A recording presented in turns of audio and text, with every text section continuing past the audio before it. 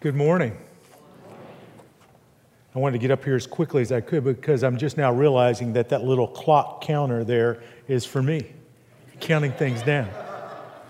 I want to say a great thank you to Gary Sanders for inviting me to come and be with you today in this Vision and Valor Day, to literally come home to this church where my wife and I, Beth and I, were members just a few years ago. I was deployed a good amount of this time, but I'm looking over in that section to see who's in my seat over there in that wing.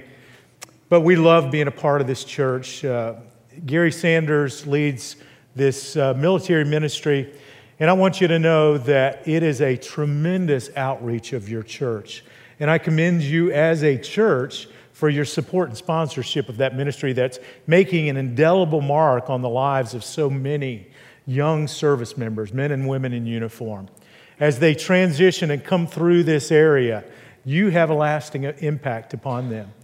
And so I've been encouraged just listening to Gary as we've talked the last day, and he shared with me some of the things that are going on and just the outreach to the community of service and military members. I also want to say thank you to your pastor, Brother Eric Thomas. And I was able to sit and listen and to grow under his teaching and his preaching. And I want you to know you have one of the premier pastors and preachers in our convention across this country. Do you know that? Thank the Lord that you have him as your pastor. He is a tremendous preacher and leader. And as he exposes the Word of God every week, what an honor to be able to sit and to grow and to listen to him. But I was thinking this morning, and I was telling the early crowd that was here at 8:30, I said, I give you a special commendation for being here for that early service because it's the military way. Somehow or another, the military always wants to do things early. And here's the way they do it. They start out with a show-up time of 8:00 when we're going to kick this thing off. And the commander tells that to the other leaders, and the leaders tell the next group of people, be here at 7 so we can kick it off at 8. And as it passes on down, be here at 6 so we can kick it off at 8 and 5. And by the time you get down to the people who actually have to show up, it's the day before that they're showing up to get there for what's at 8 the next day. So always want to do things early. I remember when I told a church member as I was being called into chaplaincy and naval chaplaincy that I was getting ready to come in the military. He was a retired member of the military, and he says, "You do understand that they get up early, right?" I took that as advice in his words to me. Never did I realize or believe that when God called me into ministry, which was about the age of 17, when I was a senior in high school, God began to call me into ministry. I never had it was never in my master plan, my blueprint for my life, that I would be a chaplain in the Navy serving our men and women in uniform. Thank you, sir. Thank you. And a lot of my career has been with the Marine Corps. You look at Ben, and he talks about Josh, who we honored this morning. They're all about 6'4", 6'5", So I always felt very safe serving with the Marines wherever I went, and I honor you today, Ben. Thanks for your service and your ministry as well as a Christian serving as a Marine. You have a beautiful family. But I was in Hawaii. I told Ben I was in Hawaii when that Osprey crashed, and we lost those 2 Marines. But never did I believe I'd be a Navy chaplain, but I am so humbled and so honored to serve those who serve our nation, who put on the garments, the cloth of our nation, who are willing to go into service, and many times to sacrifice, and sometimes to sacrifice everything, so that we might enjoy the freedoms that we enjoy. So today, tomorrow, we remember. But it's something we should constantly do, isn't it? It's something that we should never forget, the sacrifice of those who have gone before us, because we enjoy the freedoms and the liberties that we do today. A little background on Memorial Day. It began just after the Civil War in 1868. John Logan, who was a veteran of the Civil War, established a day and set aside a day, which was on the May 30th of 1868, to commemorate and remember those who had died in the Great Civil War at that time. And he said, we have our service members all across this great land in the church cemetery yards that are buried, and we need to remember them.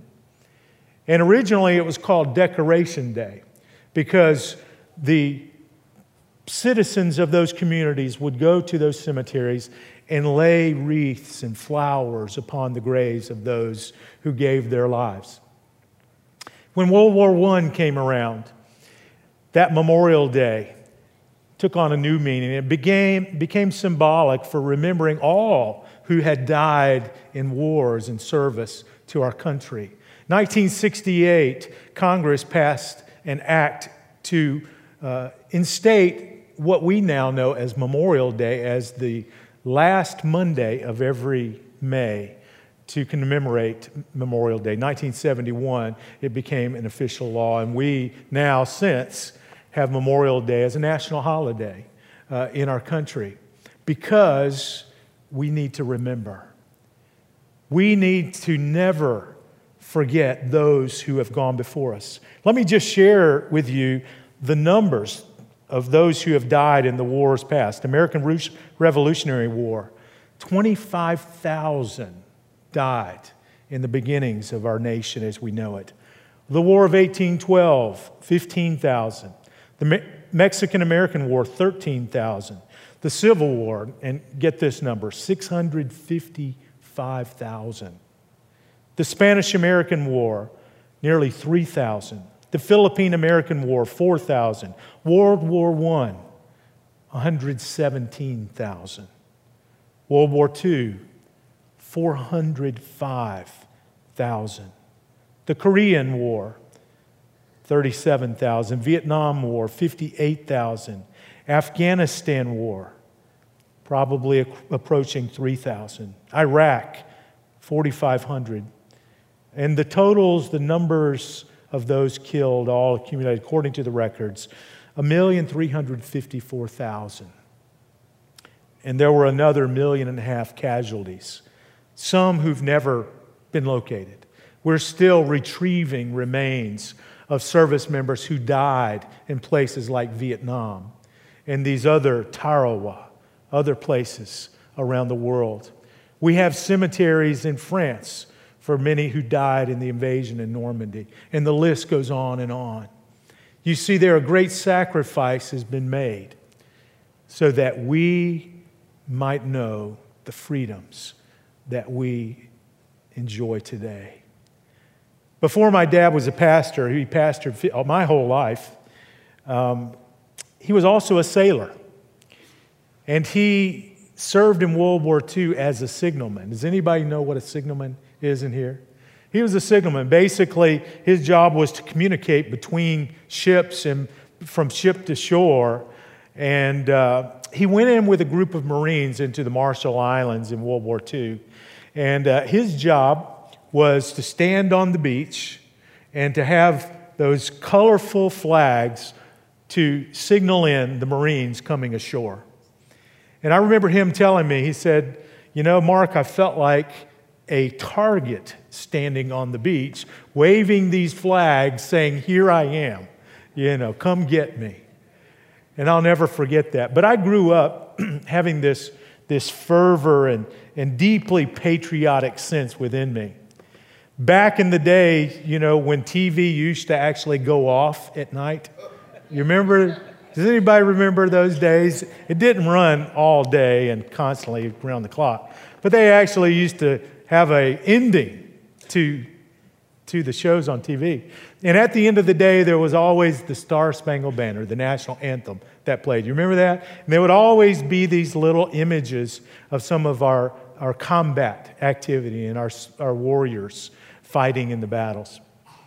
So I had deeply entrenched in me this patriotic sense. And God called me into chaplaincy somehow.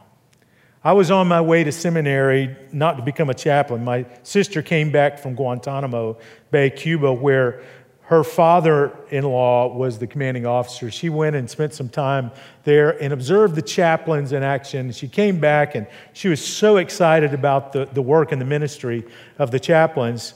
And she told me about it. And I began to have these little wheels turn inside. So I got one of those little recruiting brochures that had pictures of chaplains and their uniforms on there, and I just stared at that thing for long periods of time. And I said, well, maybe God would want me to be a Navy chaplain. Now, I told you I was called into ministry probably in my senior year, and my dad, as a pastor, gave me some opportunities to serve and to preach in the services. My very first sermon, he gave me a Wednesday evening to preach to the congregation. So we used to do that on Wednesday nights. And so I practiced and I prayed and I prepared and I got up to preach, and everything I knew and I could say, I said in about 8 minutes, and I was done. Now, many of you are saying, oh, for those glory days, just 8-minute sermons. I know. But little did I believe or know that God would call me to become a Navy chaplain. But on my way to seminary, I realized that I needed to have a Master's of Divinity degree. So I called the seminary and asked them, would you change my degree program to that? And they said yes. And I knew I could always change if necessary, but God never changed his mind. He continued to open those doors for me to become a Navy chaplain of all things. And I thank the Lord for the opportunity to serve over the last 27, 30 years because we have the finest men and women in the world serving our country who put up their hands and say, I will. Amen? Who raise their hands and promise to defend our Constitution against all enemies, foreign or domestic, and to take the orders of those put in charge over them, even if it means going into harm's way, even if it means giving them their lives in sacrifice. These are the kind of people that we remember today. Undoubtedly, all of us have been touched in some way here today by maybe some of those that we have known that have been lost. We've had protracted wars over the last decade and a half plus in this country. But even going back farther, most of you, if not all of you, have been touched potentially by some that have lost their lives and given their lives in sacrifice. Today, we remember. I remember a First Lieutenant, Robin Schulte, who was a U.S. Air Force Academy grad serving with me in a unit that I was assigned to in Afghanistan at the time, who on her way between Kabul and Bagram lost her life to an IED explosion. How quickly she was gone. We held her memorial service, and it was a service where there was not a dry eye. But as we stood there in attention with the flag waving, we realized the great cost that she paid, and we honored her. I remember her today. I remember another young PFC. His name was Eric Smith. He was stationed in Kaneohe Bay, Hawaii, where I was stationing at the time. I was the chapel pastor of the base chapel in Marine Corps base there at the time. Eric was a new Christian. He had come to know the Lord just recently before I had gotten there. He would come to our chapel services. Eric was hungry and eager to know more about the Lord and to grow in his faith. Eric was one of those Marines, those young Marines that would end up around our table on Sunday afternoons, helping us to put away that pot roast that my wife had cooked. Didn't take long either, with 3 hungry Marines and 2 strapping boys that I had. We would sit around, and Eric would linger just a little bit longer after we were finished, and we would sit and have great theological discussions, and he was so interested to learn more and to grow in his faith. And I remember some of those great conversations. He had some great questions that he would ask. He began to feel himself a leaning towards a call to ministry. He served as a dog handler there in Kaneohe Bay, and we parted company. I left from there. He went off to a new set of orders in Marine Security Guard over in one of the countries in Africa. And I kind of lost track of him for a little while there. I understand he got out of the Marine Corps as staff sergeant. And then as he was staying in contact with just a bit, asking about what schools to go to for a theological education, he had something catch his eye, and someone caught his attention and asked him to come be a part of a security detail for the State Department over in Iraq. And I understand in 2005, the helicopter he was in was shot down and it crashed, and he died there. So I remember Eric Smith today. Remember Josh. I remember so many who've gone before us and given their lives. Today we remember. Remembrance is not something that is new.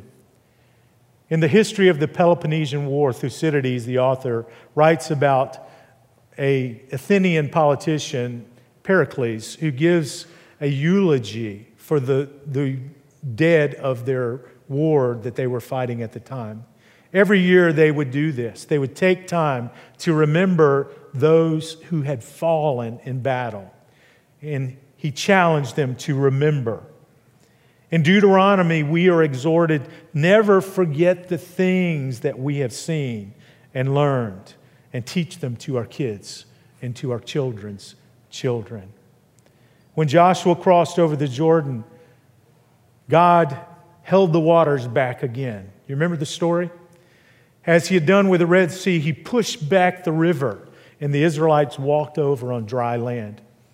And this time God said, take a stone and have a member of each tribe place a memorial on the banks of the Jordan River so that the Israelites will never forget what God did there. We remember. Jesus, when he had his Last Supper with the disciples, and they sat around that table, and he gave to them the bread, and he gave to them the drink. And he said, as often as you do this together, do this in remembrance of me. It's important that we remember. It's important that we learn from those who have sacrificed and given themselves for us. It's important that we never forget. About a year and a half ago, 2 years ago now, I had the great opportunity to do something I always wanted to do. And I went with a small group of Marines out of Hawaii, where I was stationed at the time. And we went to Iwo Jima. And I had the opportunity to land on that little patch of volcanic land out in the Pacific. And the opportunity to hike from the beach all the way up to the top of Mount Suribachi. And you'll remember the image that's iconic for the Marine Corps, where they're raising the flag on top of the mountain there. Mr. Hipple, who is a member of the church here, came up to me, maybe some of you know, and he told me that he and his family have one of the original photos signed by Joe Rosenthal, who took that picture of that iconic image of the flag raising on Mount Suribachi. But as I hiked up that mountain, for one, there was not a dry place on my uniform because it was intensely hot. And it was very extremely hard climb. And as we got to the top, I joined hands with a bunch of Marines, and we had a prayer on top of that mountain. But you couldn't help but think about those lives that were given in sacrifice on that little small island, climbing, ascending Mount Suribachi so that that flag could be raised. Among those who climbed that mountain was a young Private First Class, Jack Lucas. Now, Jack Lucas got into the Marine Corps when he was 14 years old. And he did that by forging his parents' signature on the document that said he was 17. So I'll start out and just admit that he was not a very honest man.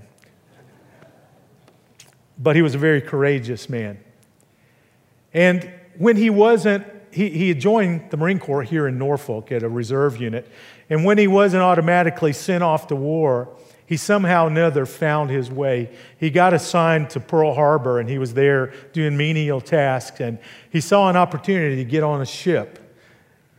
And he jumped on that ship and went AWOL, basically, from his unit, and went out into the Pacific because he thought surely he would be able to get into the war and fight the battle. And so when that ship didn't, he hopped on another ship, and he found himself with 26 Marines as they went ashore on Iwo Jima. Before he got to Iwo Jima, about 3 days before he arrived there, he turned 17 years old. As he started up that mountain, he didn't even have a rifle. They had found out that he had gone AWOL a couple of occasions. He found a sympathetic colonel that forgave everything that he had done. And so he went ashore with the Marines on Iwo Jima, and as he went up, I think in the first day of the battle, as they were working their way up that hill, they were attacked by the enemy at that time, and they came down on them, and he fired a shot, and his rifle jammed, and then the next thing they knew, in came 2 grenades into their trench where they were. Did he run? No. He fell on top of those grenades and absorbed the impact of the one that exploded. The Marines, thinking that he was dead, mortally wounded, they went on and advanced up the hill. But as they came back to collect the bodies of those, they saw that he was not only not dead, that he was still alive, but he was conscious. And they went on, and after multiple surgeries to remove all the shrapnel in his body that was lodged throughout and in every major organ, he survived. And in October of that same year, it was February when this happened, he received the Congressional Medal of Honor, the youngest ever to receive the Congressional Medal of Honor at the ripe old age of 17. What compels people like Jack? What compels others who put on the uniform to go into service and be willing to take the commands of the leaders and giving their lives, if necessary, in sacrifice? I believe that it has everything to do with love. John chapter 15, verse 13, and you'll see this on a lot of memorials to our military. The verse of Scripture is inscripted, "Greater love has no man than this, that he laid down his life for his friends." Matthew chapter 22, when Jesus was asked what is the greatest commandment, as they were trying to corner him, he said, "The greatest commandment is to love the Lord your God with all your heart, with all your soul, and with all your mind." But he doesn't stop there, does he? He goes on. He says, the second is like it. Love your neighbor as yourself.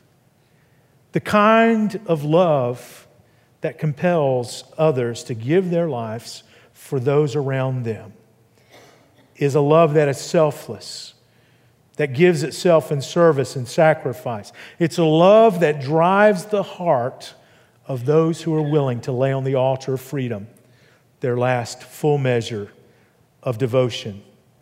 Those service members who put on the uniform, willing to go, are literally becoming for us a substitutionary sacrifice. They died so that we would not have to. They gave their selves so that we would not have to.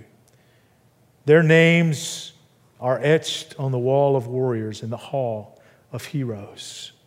We must never forget those who have given so much. This kind of sacrifice is a perfect illustration of the love that God has for us. The Bible tells us in Romans chapter 5:8, God demonstrated His love for us in that while we were sinners, Christ died for us. He became the substitute for us and for our sin. Jesus gave His life, and in John chapter 3, verse 16, we know that God loved the world so much He gave His Son, that whoever would believe in Him would not perish, but have everlasting life. And in verse 17 it says that God sent not His Son into the world to condemn the world, but that through His Son the world might be saved. And He offers that salvation to you and me. Pericles, in his eulogy, he not only remembers those of dead, but then at the end of his eulogy, he turns his attention to those who are living. And he exhorts them to live up to the standards that have been set by those who died in the battle. Many of you saw the movie Saving Private Ryan. You remember Tom Hanks' character who's gone out to rescue Private Ryan, who had 3 other brothers who had been killed in that war. So we're trying to save him, so his mother had 1 son left. And so as Tom Hanks is sitting there dying after he's rescued Private Ryan, he looks him in the eye and he says, "Now earn this." And Paul, in the book of Romans, chapter 12, does essentially the same thing. And he calls the Roman believers and the readers of the book of Romans to account. And he reflects on the first 11 chapters in the book of Romans, where he says that sin leads to death. And the sin that came from Adam leads to death. But through Jesus Christ, we can have life, and life eternal. So he says in verse 1 of chapter 12, he says, "Therefore now I urge you, brothers and sisters, to make and give your bodies as living sacrifice, holy and acceptable unto God, which is your reasonable act of worship." Verse 2, "Be not conformed to this world, but be transformed by the renewing of your mind, that you may be able to prove what is that good and acceptable and pleasing will of God."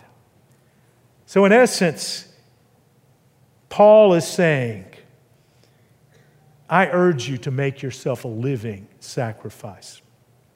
When he urges, basically the word that is used there is the word in Greek parakaleo. It's a compound word that when put together, it is a word that says, it indicates I'm begging and pleading with you to listen to me. Hear what I'm saying to you, because this is something that is ultimately for you very, very important. It's the picture of a drill sergeant walking alongside the troops in formation, in their face, as close as they can get, now saying, "Get in step, get in line. Don't go that way, go this way." You remember Gomer Pyle and Sergeant Carter? That's the picture I have in my mind. But Paul is saying, this is so important. Listen to me. I urge you by the mercies of God to make your life and give your life as a living sacrifice. Hebrews chapter 9, verse 22 says sacrifice is necessary. Without the shedding of blood, there is no payment for our sin. Sacrifice is anything that is consecrated and offered to God. In the Old Testament, in the Old Covenant, the sacrifice that was given was an animal that was provided as a sacrifice, and the priest would offer it then to God. What we see in the Old Testament is God's willingness to accept a substitute sacrifice for sin. And we know that this is really just truly a foreshadowing of the sacrifice that Jesus would offer for us. And in the New Testament, Jesus Christ became that perfect Lamb of God. And He went to the cross and He came to this earth for a purpose. And there on the cross, we know that He died for our sins.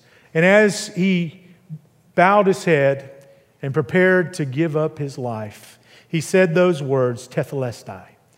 He said, "It is finished."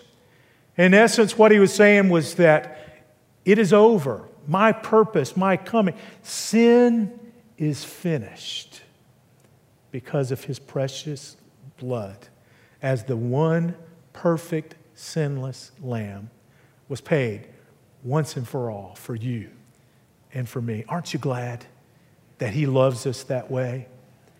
Greater love has no man than this, that he lays down his life for his friend. When Jesus gave his life, when God gave his Son, it was out of his love that he poured out himself.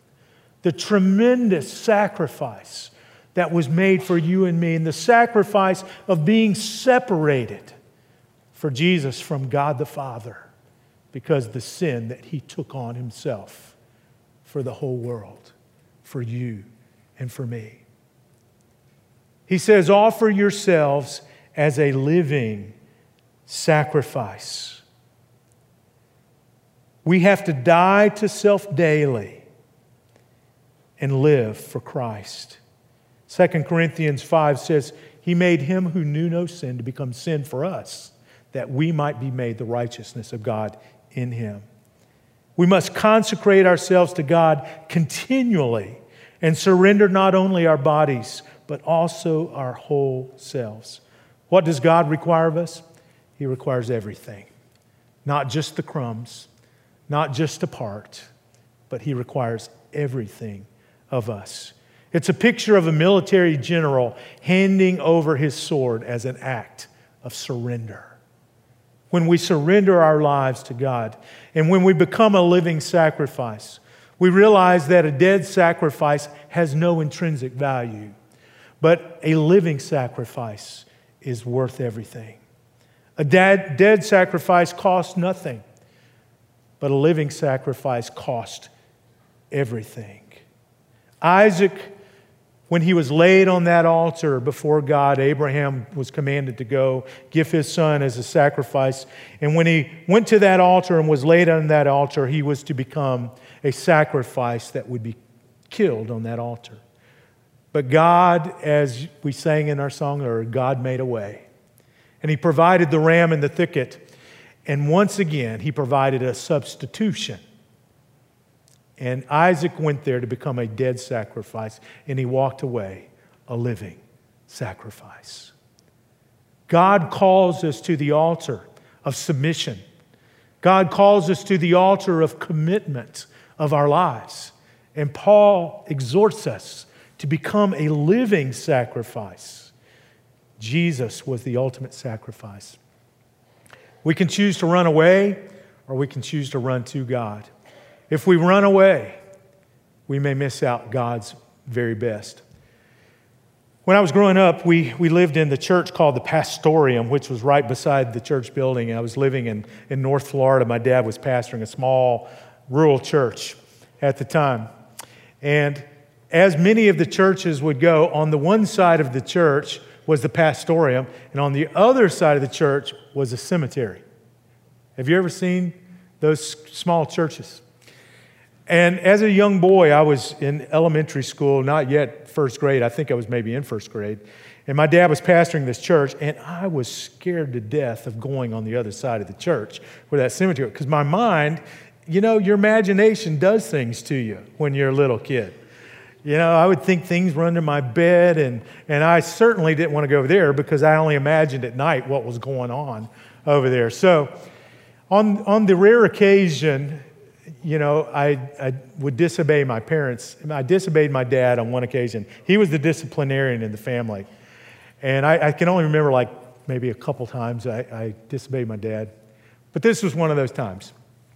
And I knew I had to make a decision. The decision was either I stand there and face the music, and I wasn't quite sure I wanted to do that, or I had one other option, and I could either stand and face the music or I could run. Well, I stand before you today and say I made a very bad decision.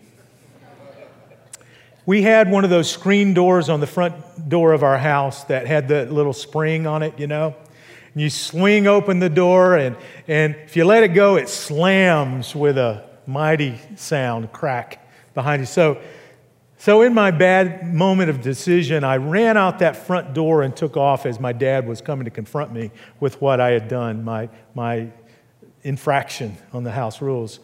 And so as I headed out that door and I headed over towards the church away from the house, and I heard that door slam a second time. My dad was in hot pursuit. And here I am, a young man. I knew that in his elder years, he was, I think, in his early 30s at the time, that he probably wasn't going to be able to catch up with these young legs. So as I headed over to the church, I knew it was only my only way of escape, and I stopped at the church because I wasn't going to go over here. And there, leaning up against the building, was a ladder where they had been doing some construction on the educational building of the church.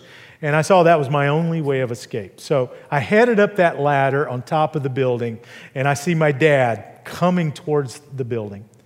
And I know I've had him now, because in his age, there's no way he's coming up this ladder. But to my amazement, I look down, and there he is. He's coming up this ladder after me. So I'm looking around for any way of escape. And there's a big pile of sand they were using to mix mortar down below. So you guessed it, yes, I went off of the building into that pile of sand because I could get escape from it. So I head back this direction away from what's on this side of the church, and I head back towards the house. And as I go back, I look back, and there my dad is jumping off the building, also into that pile of sand, coming after me. So I go around the house, and I round the corner, and as I come around the corner towards the front door again, I look over my shoulder, nowhere to be seen. But as I turned back around, I ran square into my dad, who was standing in front of me. And as I looked at his belt level and then looked up into his face, and with him looking down at me, I tried to think of something really, really important to say at that time.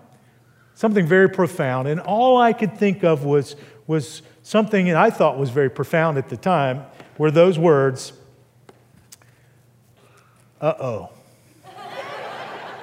Because I knew I had been caught. And I knew I had to face the consequences. You see, we can find ourselves running away from God when the very one who created us and loved us and knows us better than anyone is standing there to welcome us with open arms. And we can find ourselves running the other way.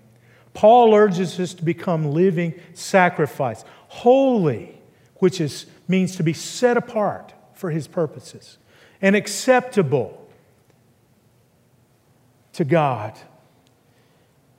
God is not impressed by all that we have. He's not impressed by what we can do. God is interested in the heart of the believer. God looks inside of us, and He wants our hearts. He doesn't want just the crumbs, but He wants everything. This, Paul says, is our reasonable act of worship. The word for reasonable is logikos in Greek, which means it's the only logical thing to do. If you look at all that God has done, it's the logical things to follow Him and to give your life to Him. Become living sacrifices. Find something worth dying for and live for it. And a life of service for the Lord is certainly worth it. When someone takes the oath to join the military, they raise their hand and they promise to defend the Constitution of the United States and to obey the orders of those placed over them. And the picture we have here is that when we give ourselves as a living sacrifice, it's as though we take a blank sheet of paper and we sign at the bottom of it our name, allowing God to fill in the details. We step out in faith and say, Lord, here I am. Take this sacrifice. Use me. Make me purposeful for you. May my life make much of who you are and become less in the meantime. God fills in those. God is faithful. I love the song. He has never failed me yet. And I tell you, He will never, ever, ever fail you if you give your life to Him. Jack Kelly, and I understand his granddaughter used to be a part of one of these, your Bible study groups here. He said when asked, why did you do what you did? He said, it didn't matter where you were from or who you were. We all looked out for each other. Dakota Meyer, who received the Medal of Honor more recently, said, you know, we did it because we love each other. That's why I did what I did in sacrifice. Today we remember. We remember those who have died in service to our country. We must never forget. But we also remember the price that Jesus paid for you and me.